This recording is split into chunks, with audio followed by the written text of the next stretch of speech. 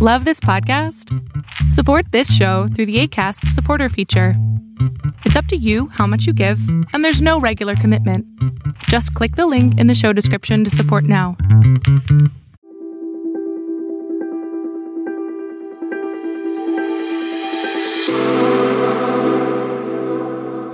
Hello and welcome to the third episode of this six-part mini-series assessing the growing impact of industrial life cycle assessments on the shipping and transport industries. I'm Craig Eason, a journalist, editor, writer and owner of the Fathom World site and also host of the Aronnax podcast. And I'm Rasmus Elsborg Jensen. I'm the CEO and founder of Reflow. At Reflow, we make it easy to become data-driven and basically understand everything in regards to climate on products and complex assets like ships. And now in this series, I'm interviewing industry experts from analysts to bankers, cosmetics manufacturers to PhD researchers to understand how life cycles are entwined and connected. And I'm using my guru Rasmus here as my guide and yours to unravel this story to see what the future holds. Thanks, Greg. I'm looking so much forward to this episode as we will talk to Øystein Jensen from the shipowner Odfjell. Øystein is actually one of the very first, to my knowledge at least, chief sustainability officers that we have seen being announced from a shipowner perspective.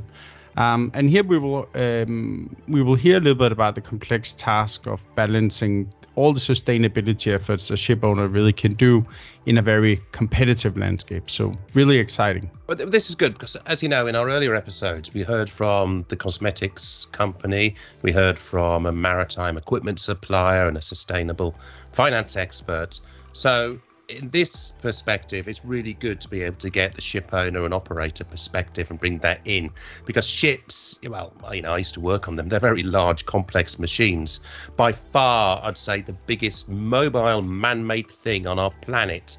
You know, some of them are giants. The huge engines, they use huge amounts of fuel which is created, like most fuel in society, from crude oil and natural gas. And shipping is a huge industry too. There's hundreds of thousands of ships of varying sizes, built for various purposes and to sail at various optimal speeds. And that's a key part of this discussion. That's true, Craig. In the last episodes, we talked to different suppliers and producers. And I think what we're going to hear today from the ship owner's perspective is naturally, as you mentioned, the fuel. The fuel is very important in regards to the emissions as a ship owner, because the fuel, I've seen some studies that are, depending on the design and the operational profile of a vessel, is nearing almost 90% of the life cycle emissions of the fuel when it's using traditional fossil fuels. So this is really one of the first steps that the ship owner will need to look at.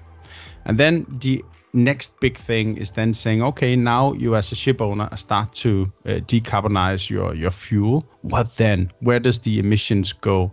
And this is where life cycle assessment comes in, because life cycle assessment, that's also what we're doing at Reflow, is helping these ship owners to understand the emissions, building these life cycle assessment models of their ships, or we call them digital climate twins. So basically a digital model that allows the ship owners to get a more granular understanding of the emissions of the vessel, not just the fuel, but everything else on the vessel. And so that could work as like a baseline. So when the ship owners start looking at changing parameters like the fuel, they will have a better understanding of what is happening to the emissions of the vessel. It could be that they introduce new technology. So that's super exciting and very interesting when ship owners start being LCA driven or more climate driven, looking at that data. Now, the big obstacle when we talk about life cycle assessment and as a ship owner is data. And I think there's traditionally been no need for ship owners to keep a structured way of organizing their data of the different life cycle stages of their vessels. So this is really something that also Øystein from Odfjell, starting to work with life cycle assessment, will see as an immediate obstacle. But once they start getting the data, and this data could be information from when the ship was built in Korea and what engines have been chosen and how they're maintaining their vessel. Once they start collecting this data and organizing it, it can be introduced into these digital climate twins, and then they will be able to make a lot of modeling. Well, let's hear what Øystein has to say, because let's not forget that Odfjell, as a parcel tanker company, they've got lots of different cargoes on their vessels. It may look like it's a tanker carrying liquid products, chemical tanker. But of course, being parcels, lots of different cargo owners. So I wanted to start the discussion by asking him about that perspective on sustainability and how he sees that voyage where he's got so many different cargo owners looking at what that particular ship is doing. As you say, one of our vessels, they can have up to, let's say, 50 different customers at the same time. We go on a route, right? So it's almost like I tend to compare it to a bus where we want to fill up the passengers all the time. You're never really empty. When we see that bulk owners or container owners, they are quite clear on their expectancy towards transportation. We do not see that the same with our customers within chemicals. So I remember half a year ago, I said that will take about 9 months. And I think I will stick to that almost promise. Because we see that there's a lot of attention on reporting now, but we do not see any kind of movements where the logistic departments of the major chemical companies that they want to award or are thinking that it will be a benefit for them to use a transporter with the lower emissions. We see that there's, when you're looking at some of these companies, they have stated clear targets on scope 3 emissions, and that means that we have started also having that educational journey with our contacts within these companies and saying that we are contributing to your scope 3. So it will be beneficial for you to use a transporter with lower emissions because that contributes to your scope 3.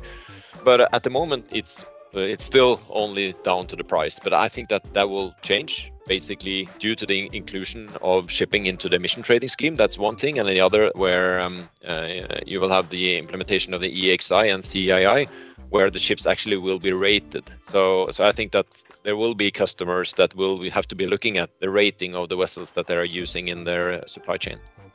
Is there any sort of correlation that you can make at the moment in terms of how you look at the choice of fuel, whether it's ammonia, hydrogen, methanol, methane, or e-LNG or whatever they call it, or biofuels? How do you look at all of those fuels and look at how you put them into a life cycle assessment of a vessel or the vessel's voyage?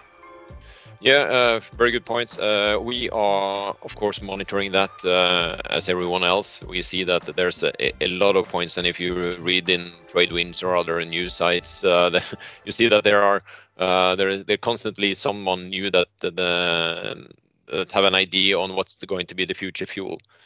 We are focusing on what we are able to control. So I think that the discussion of tank to wake versus well to wake is an important discussion, because we are not in a position where we can control the infrastructure or the access.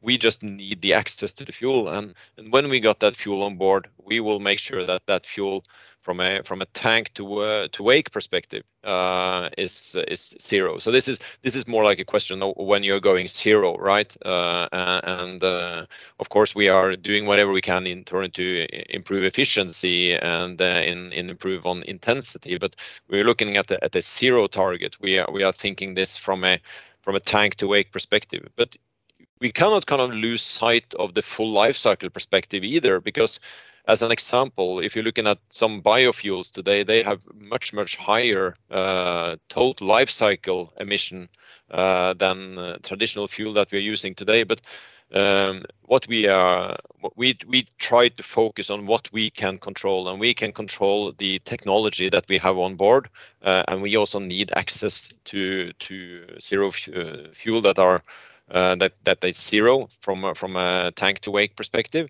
and so that is kind of going into the same picture. Have you started to look, even I dare say, to how the ships are built? You know, how you construct a vessel, how you design, build, run, operate, and dismantle a vessel. Yeah. Have you looked at that? We have at least started. I think that the challenge there is, where do you actually start and where do you actually end? I think that is a challenge, and especially if you think of the scope 3 element, and I think that's why there's been kind of a delay in reporting of scope 3, because it's not 100% clear what should be covered. So what we have done is that we have initiated a project where we are looking at our vendors, our major vendors, and we're saying that, okay, let's so the equipment that we buy, let's say we buy pumps, and we want our vendors to provide the CO2 footprint of these products.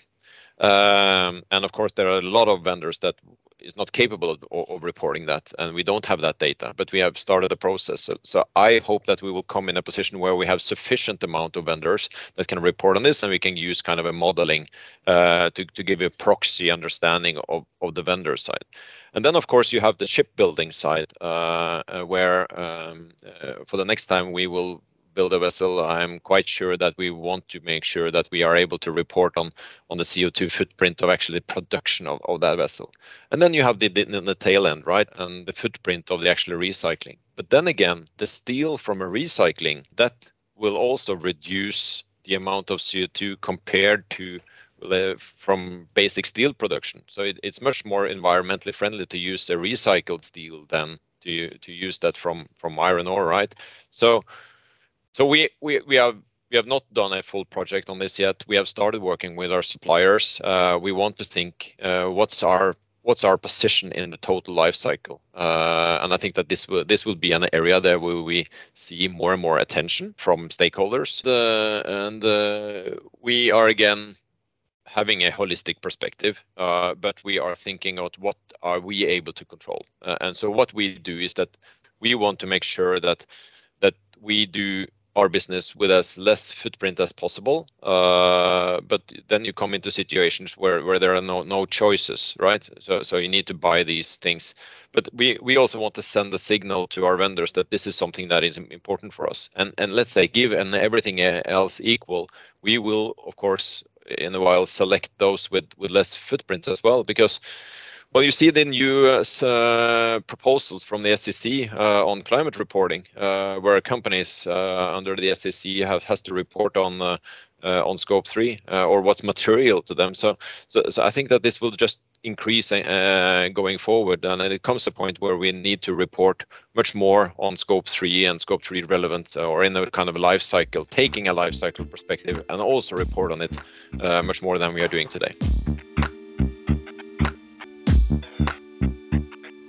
That was Øystein Jensen from Odfjell Tankers there, Rasmus. Have you seen many other shipping companies begin to take their life cycle assessments this seriously? I think as we also hear from Øystein, the ship owners have traditionally been very compliance focused, because it can cost money to go above and beyond on the climate effort. So traditionally we have seen a lot of ship owners being driven by the minimum compliance. But we are now actually starting to see ship owners, and we are already working with a handful of them, that are incorporating life cycle thinking and LCA models into their work. And this is really interesting because these ship owners have understood that it really is a game about making the best investments. And when you have a model like an LCA model of the vessel, you will actually know where you'll have the highest emissions. Also, if you introduce different types of fuels, and then you will be able to work much more data-driven and, as you could say, get more bang from the buck, because the investments will then go directly where you have the emissions instead of shooting in the blind, as we have heard other companies have been doing. You really don't know where you'll have your emissions. So that's really a good thing about the ship owners, is starting to work with life cycle thinking. And what is also interesting is we're seeing that some of these ship owners are actually starting to engage with their suppliers and their manufacturers to set different goals. And I will see, well, what we can see is this trend when a ship owner is engaging with the suppliers and help them to set goals of the emissions of the products that they buy. This will actually also benefit the supplier market, because we will start to see that the environmentally conscious suppliers and the suppliers of higher quality products will be rewarded in this game, because when they produce higher quality products, it might cost more in the beginning, but since they will last longer, they will have to buy few rounds of equipment to compensate. So that really means that the emissions over time will be less, thus having less emissions produced in land, because this is really where the big emissions of the equipment that we see is being produced. So here we are starting to also see the effects on land. That strikes me, though, that in the end, what you're going to have is a lot of different information sources that you're going to have to bring in to get your true picture, because it could be like Øystein saying, getting the picture for pumps. It could be the life-saving equipment. There's lots of different pieces of equipment that go onto ships. These are extremely complex machines. That's true, Craig. When we do these life cycle assessment models of ships, our engineers are many times doing over 300 to 400 different life cycle assessment models of each product category. So it is really complex. And that's also why the more a ship owner have made of these, the more data they will build up over time. So they don't need to get primary data from each supplier every time, because they will know when I buy a motor or an engine of this size, it will represent this amount of carbon emission equivalent. So they will start to gain the knowledge, and they don't need to engage with all the suppliers every time. But I think it is really also a game of saying, okay, now we got the data, let's beat our baseline. And I think this is where it gets really interesting. That is for the ship owner to get a baseline of where is our vessel emissions, and then engage with the high emitters, the suppliers of products that have high emissions on the vessel, and then beat the baseline, because then you will start to get to somewhere really exciting a lot faster. So this is really what we're seeing a little trend of today. But I agree, there is a lot of data, and that is why you will need digital systems like we have here at Reflow, and other suppliers are starting to introduce to manage this life cycle data. And here you also have an economy of scale, because the more suppliers you have connected to your system, the easier it will be for the ship owners to get the data much faster. Now, I want to return back to Øystein from Odfjell now, because there's another pressure that I wanted to get his perspective on. When I asked him, he reminded me that Odfjell is a listed company on the Oslo Exchange, and as such, it has institutional investors that are already putting questions to him about the company's footprint. At the moment, there are no Scope 3 reporting requirements, but we see that a lot of companies. We met with an investor that reports on their Scope 3, and they wanted to have a dialogue with us because we were one of their major contributors to their Scope 3. So that means that what they told us is that it would be easier for them to sort of divest from us, but they thought it was better to having that dialogue with us to make sure that they are following that transition. So I think that you will see more and more kind of mature or conscious investors that taking that perspective, but that's not under the existing regulation yet. Then you have the EU taxonomy, and where you need to sort of meet a set of different criterias in order to be aligned with the ambitions, and then the following regulations under the kind of EU Fit for 55 package. So what we have done is that we have actually reported on the EU taxonomy and our activities to meet these two of the major objectives. That's that where the screening criteria is ready. At the moment, we don't see a major drive from banks or others to make sure that we are aligned with the EU taxonomy. I think that there are numbers around that about 5% of the total activities investment universe is taxonomy aligned at the moment. So we are not taxonomy aligned. We have that's how we have stated it, and we don't see that is an issue. What we have done is that we have seen an opportunity of sort of connecting the commitments of our climate ambitions to our financing. So what we did almost 2 years ago now is that we made a sustainable financing framework, and underneath that framework we have issued the first sustainability linked bond in our industry, and we have also done loans under there.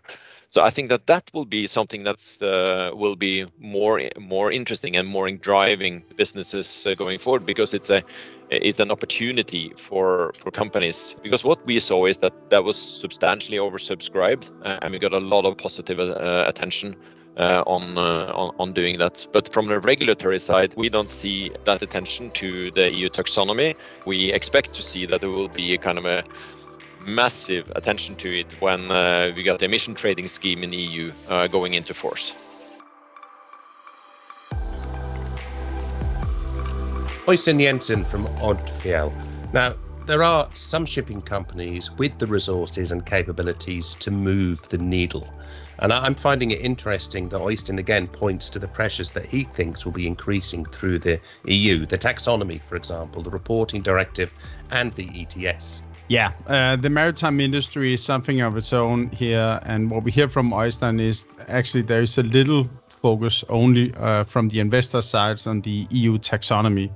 That falls in line with what we hear from our side, is that the investors are not looking that much attention to the taxonomy at the moment. They're looking at the ESG ratings more and more, but the taxonomy is somehow a little bit on the side. And I think the reason why we are seeing that is, in my opinion at least, is the EU taxonomy in certain areas is a little bit outdated. It has focus on what's called tailpipe emissions or direct emissions. So it really focuses on the emissions coming out of the engine instead of looking at, in this case, the whole ship. And that is really a shame, because as many ship owners are starting to decarbonize their vessels, they're introducing a lot of new technologies. This could be investing in hybrid propulsion with batteries and other technologies. And these technologies might not emit emissions directly into the air, but we do know that batteries, they leave a substantial carbon footprint somewhere on the planet from its rare earth minerals and all the processes it takes to work with these minerals. So we do know that emissions are being emitted, but since the taxonomy is not addressing those, it is hard for also the ship owners and the equipment manufacturers to really follow along here. Because if you look at the EU taxonomy, as I've read it, when you have a vessel where you are introducing batteries, for example, well, the taxonomy would categorize this as a zero emission vessel.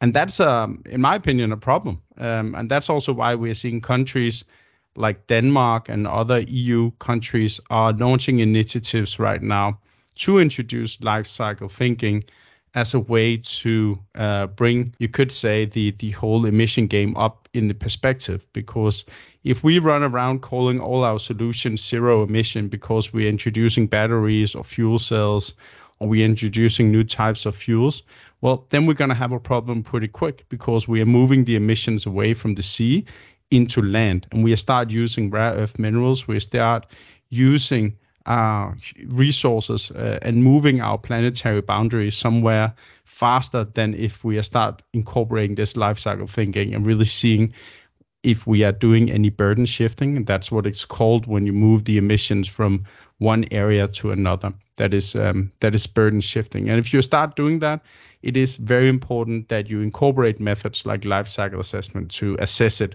So you know before you make the investment, is this also good for the planet, or is it just a good investment? And that is really what the EU taxonomy is all about. But the way I see it is not really up to date. And that's also why we are seeing organizations like Sea Europe is really moving and pushing EU to start incorporating life cycle thinking into their assessment of the EU taxonomy. So that's interesting to see what that lands.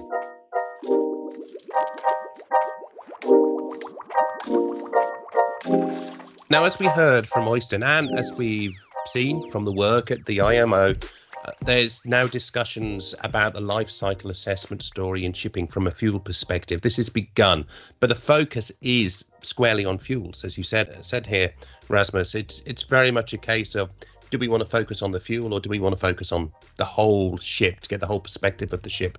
Because there's so many other things going. In future episodes, we're actually going to touch on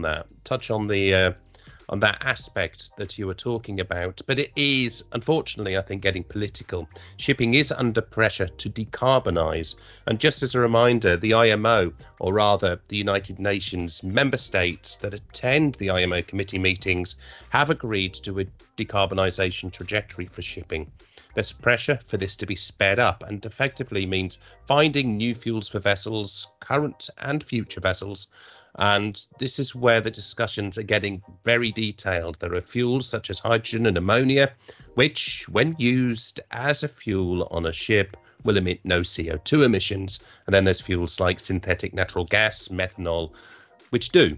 However, the latter fuels will use, or can use, captured CO2 when they're made. So it is a very complex picture. Additionally, ammonia made today comes from hydrocarbons, as does methanol and LNG. So this transition needs a definite picture of the fuel life cycle.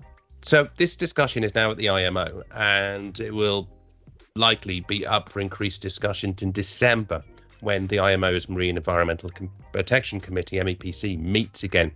So clearly, we now need to talk about life cycle assessment of marine fuels here, Rasmus. So I met with two people recently that helped me understand a little bit about this. One is Anne O'Connor, who has a dedicated role at the Maersk Mc-Kinney Møller Centre for Zero Carbon Shipping. And the other one is Megan Rue. She's a PhD researcher at the Technical University of Denmark. Here's Anne O'Connor on her definition of LCAs for marine fuels.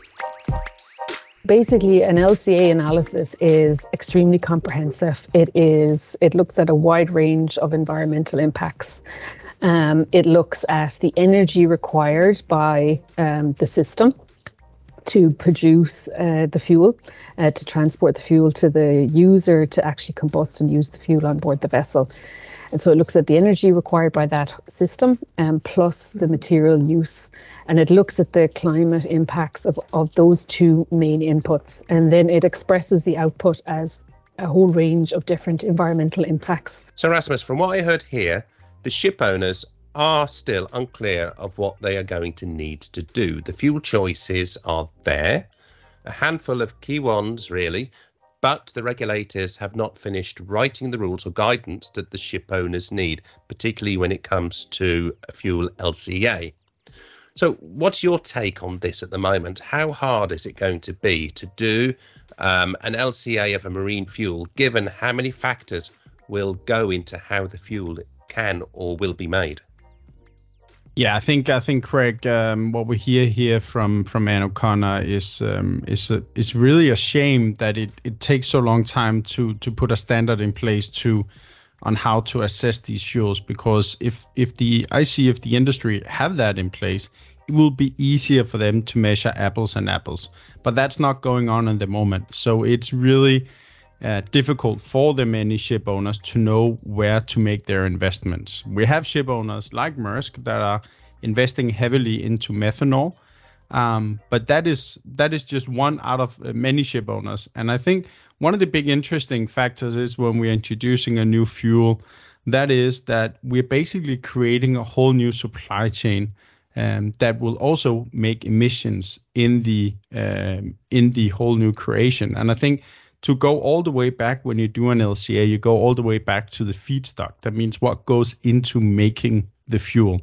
And the problem here is if you're starting to look at a biofuel, as we also heard a little bit about, so a biofuel is based on a biomass. And many producers are looking to introduce or to use waste elements into this biomass. And that could be different shells that are not being used, or it could be some waste product from making coffee or something like that.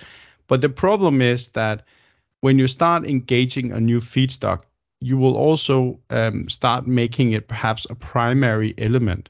And that means that when you're looking at the maritime industry, I read somewhere that every year it requires 75 million tons of fuel. So this is really a lot of fuel that the industry is in need of. And if you start basing it on certain fuels, feedstock, you can risk that you are changing the whole supply chain of this feedstock, or this that used to be waste.